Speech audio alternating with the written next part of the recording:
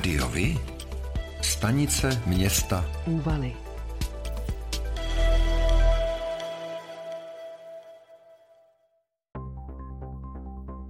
Pro volby do zastupitelstev obcí, které se budou konat 23. až 24. září, bylo v Úvalech zaregistrováno celkem 5 kandidátek. Na žádné z nich nefiguruje současný starosta Petr Borecký. Občanská demokratická strana má v čele místostarostu Alexise Kimbembe a Simonu Mašatovou. Otevřené Úvaly povede manažerka Markéta Rydvalová a z druhé pozice kandiduje současný místostarosta Josef Polák. Česká strana sociálně demokratická vsadila na zdravotnického záchranáře Tomáše Lajera a Martinu Junkovou Jaklovou. Jan Černý, projektový manažer a technik v telekomunikacích, povede pro Úvaly. Dvojkou je Vojtěch Dvořáček. V neposlední řadě bude o hlasy voličů v Úvalech bojovat TOP 09. Jedničkou kandidátky je Miloš Ulrich, manažer komunikace Rady pro výzkum, vývoj a inovace. Dvojkou je Hana Kameníková. Další podrobnosti a zajímavé informace připravujeme. Sledujte volební zpravodajství Rádiovi. Stavební úřad v Újezdě nad Lesy vydal po několikaletém projednávání projektové dokumentace stavby přeložky silnice první třídy číslo 12 územní rozhodnutí. Město Úvaly je tak o krok blíže k vybudování přeložky navazující na obchvat Prahy. Dne 29. července v ranních hodinách byl nalezen bílý iPhone v Husově ulici v Úvalech. Více informací naleznete na webu města Úvaly. Remosky se vyráběly nejprve ve Zdicích a od roku 1957 v novém závodu Karma v Kostelci nad Černými lesy. Do roku 1991, kdy zde výroba byla zastavena, se remosek různých velikostí a typů vyrobilo 2,7 milionů kusů. V roce 1994 byla výroba nových remosek obnovena ve Frenštátu pod Radhoštěm. Remoska je elektrický spotřebič, který dodnes najdete v mnohé české domácnosti. První prototypy se objevily již v letech 1953 až 1955, od roku 1999 se vyrábí v teflonové úpravě.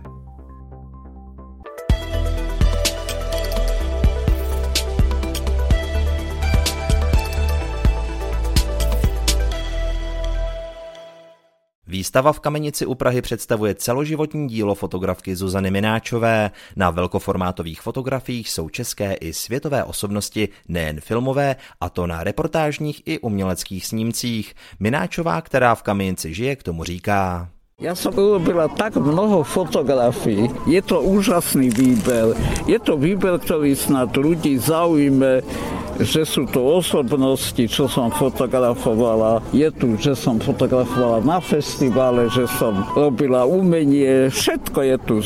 Som spokojná. Na kamenickém Ringhoferově náměstí je vystaveno 28 snímků, na nichž jsou zachyceni například Zdeněk Svěrák, Libuše Šafránková, Josef Abraham, Jiří Bartoška, Václav Havel, Robert Redford, ale i britská královna Alžběta II.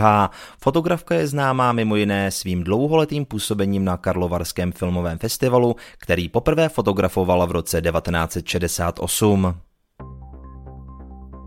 Ve středních Čechách je na začátku srpna sklizena více než polovina obilí. Meziročně je sklizeň díky příznivému počasí rychlejší. Řepky zbývá v regionu sklidit ještě zhruba čtvrtinu. Počasí s menším množstvím srážek umožňuje plynulé pokračování žní.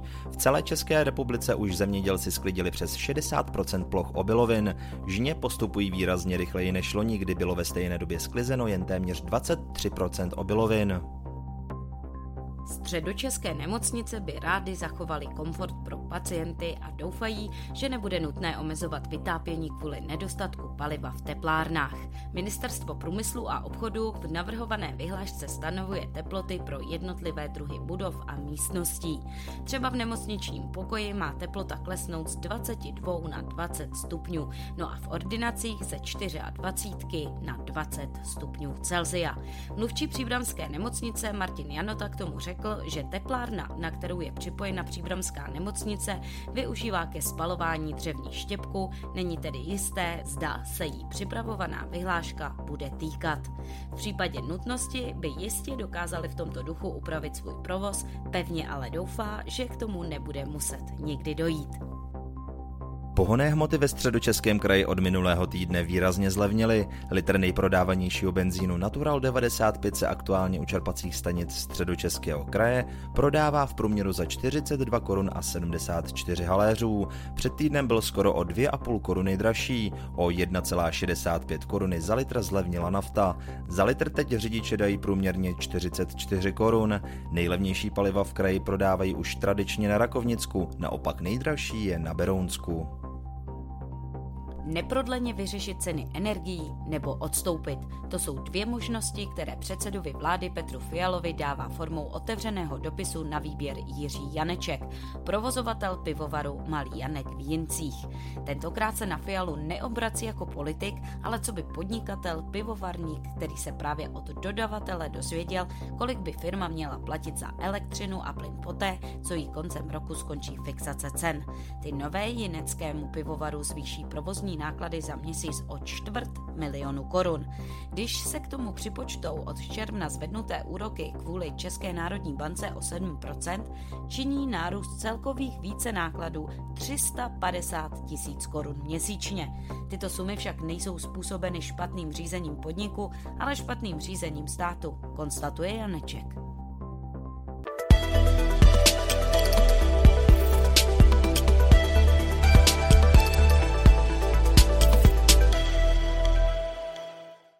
Nové CTčko neboli přístroj pro výpočetní tomografii pořídila nemocnice Brandýs nad Labem. Přístroj od firmy Siemens, který se nachází v přízemí nemocnice v renovovaných prostorách radiologického pracoviště, umožňuje rozšířit nabídku zajišťovaných vyšetření.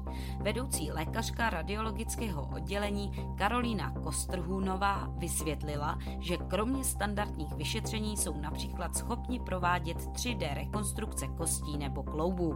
Výhledově bude do portfolia poskytovaných služeb zařazena i CT enteroklíza, což je vyšetření tenkého střeva, a CT kolonografie. Jestliže se na neakutní CT vyšetření někde čeká i poměrně dlouho, brandýská nemocnice se chlubí krátkými lhůtami. Muzeum v Brandýse nad Labem Staré Boleslavi dostalo ve středu do svých sbírek vzácný meč zřejmě z 11. století. Našel ho zhruba před 20 lety nálezce u jezera v obci Borky u Prahy, kde se těžil písek. Meč bude odeslán na další konzervaci a podrobnou analýzu, což nějaký čas potrvá. Muzeum by pak ve svých sbírkách mohlo mít jediný meč z raného středověku. V roce 2016 získalo darem vzácný meč z raného středověku muzeum v Čelákovicích, který se našel v Lázních Toušeně při zemních pracích. V neděli 7. srpna před 16. hodinou došlo ke smrtelné dopravní nehodě. 33letý řidič motocyklu jel obcí Veleň, kde pravděpodobně vlivem nepřiměřené rychlosti nezvládl řízení při projíždění levotočivou zatáčkou a bokem motocyklu se střetl z přední části protijedoucího vozidla. Po střetu byl motocyklista odražen vpravo přes jízdní pruh, kde nejprve narazil do kamenného obrubníku, poté narazil do tují a nakonec do zdi rodinného domu. Během dopravní nehody mladý motocyklista utrpěl vážná zranění, kterým bohužel i přes veškerou snahu záchranářů na místě podlehl.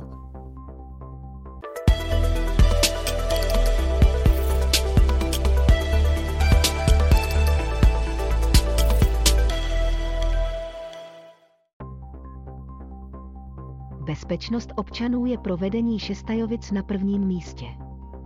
Proto se obec rozhodla zřídit nový obecní kamerový systém. A to na žádost místních občanů, na základě výsledku ankety, ve které občané zřízení kamerového systému jednoznačně podpořili. Pro volby do zastupitelstev obcí, které se budou konat 23. až 24. září, byla v Šestajovicích zaregistrována jediná kandidátka.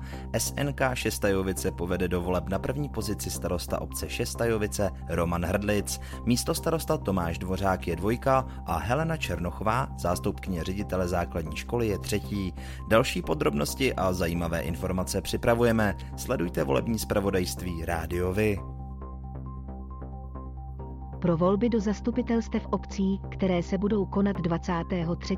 až 24. září, byly v Nehvizdech zaregistrovány 2 kandidátky.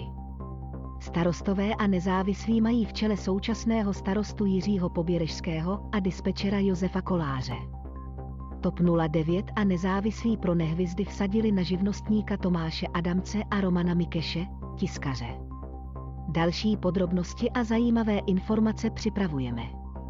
Sledujte volební zpravodajství Rádio Vy.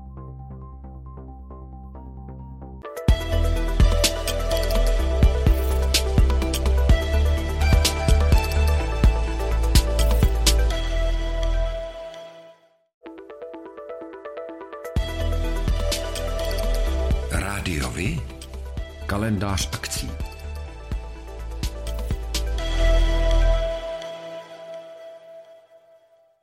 Pořádáte kulturní, sportovní nebo společenské akce? U nás máte možnost dát o nich vědět.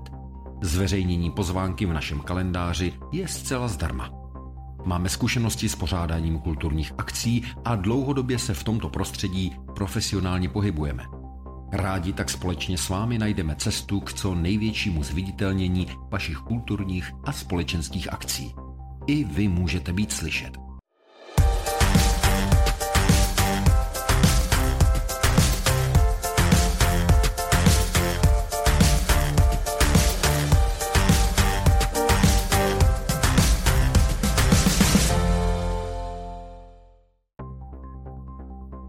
A to je pro dnešek všechno. Těšíme se na slyšenou zase za týden. Děkujeme za váš zájem a věříme, že nás budete nejen poslouchat, ale že se k Rádiu Vy aktivně přidáte. Budeme rádi, pokud budete naše posluchače informovat o událostech, kulturních a sportovních akcích či zajímavostech z vašeho okolí. Můžete se s nimi podělit i o svoje názory.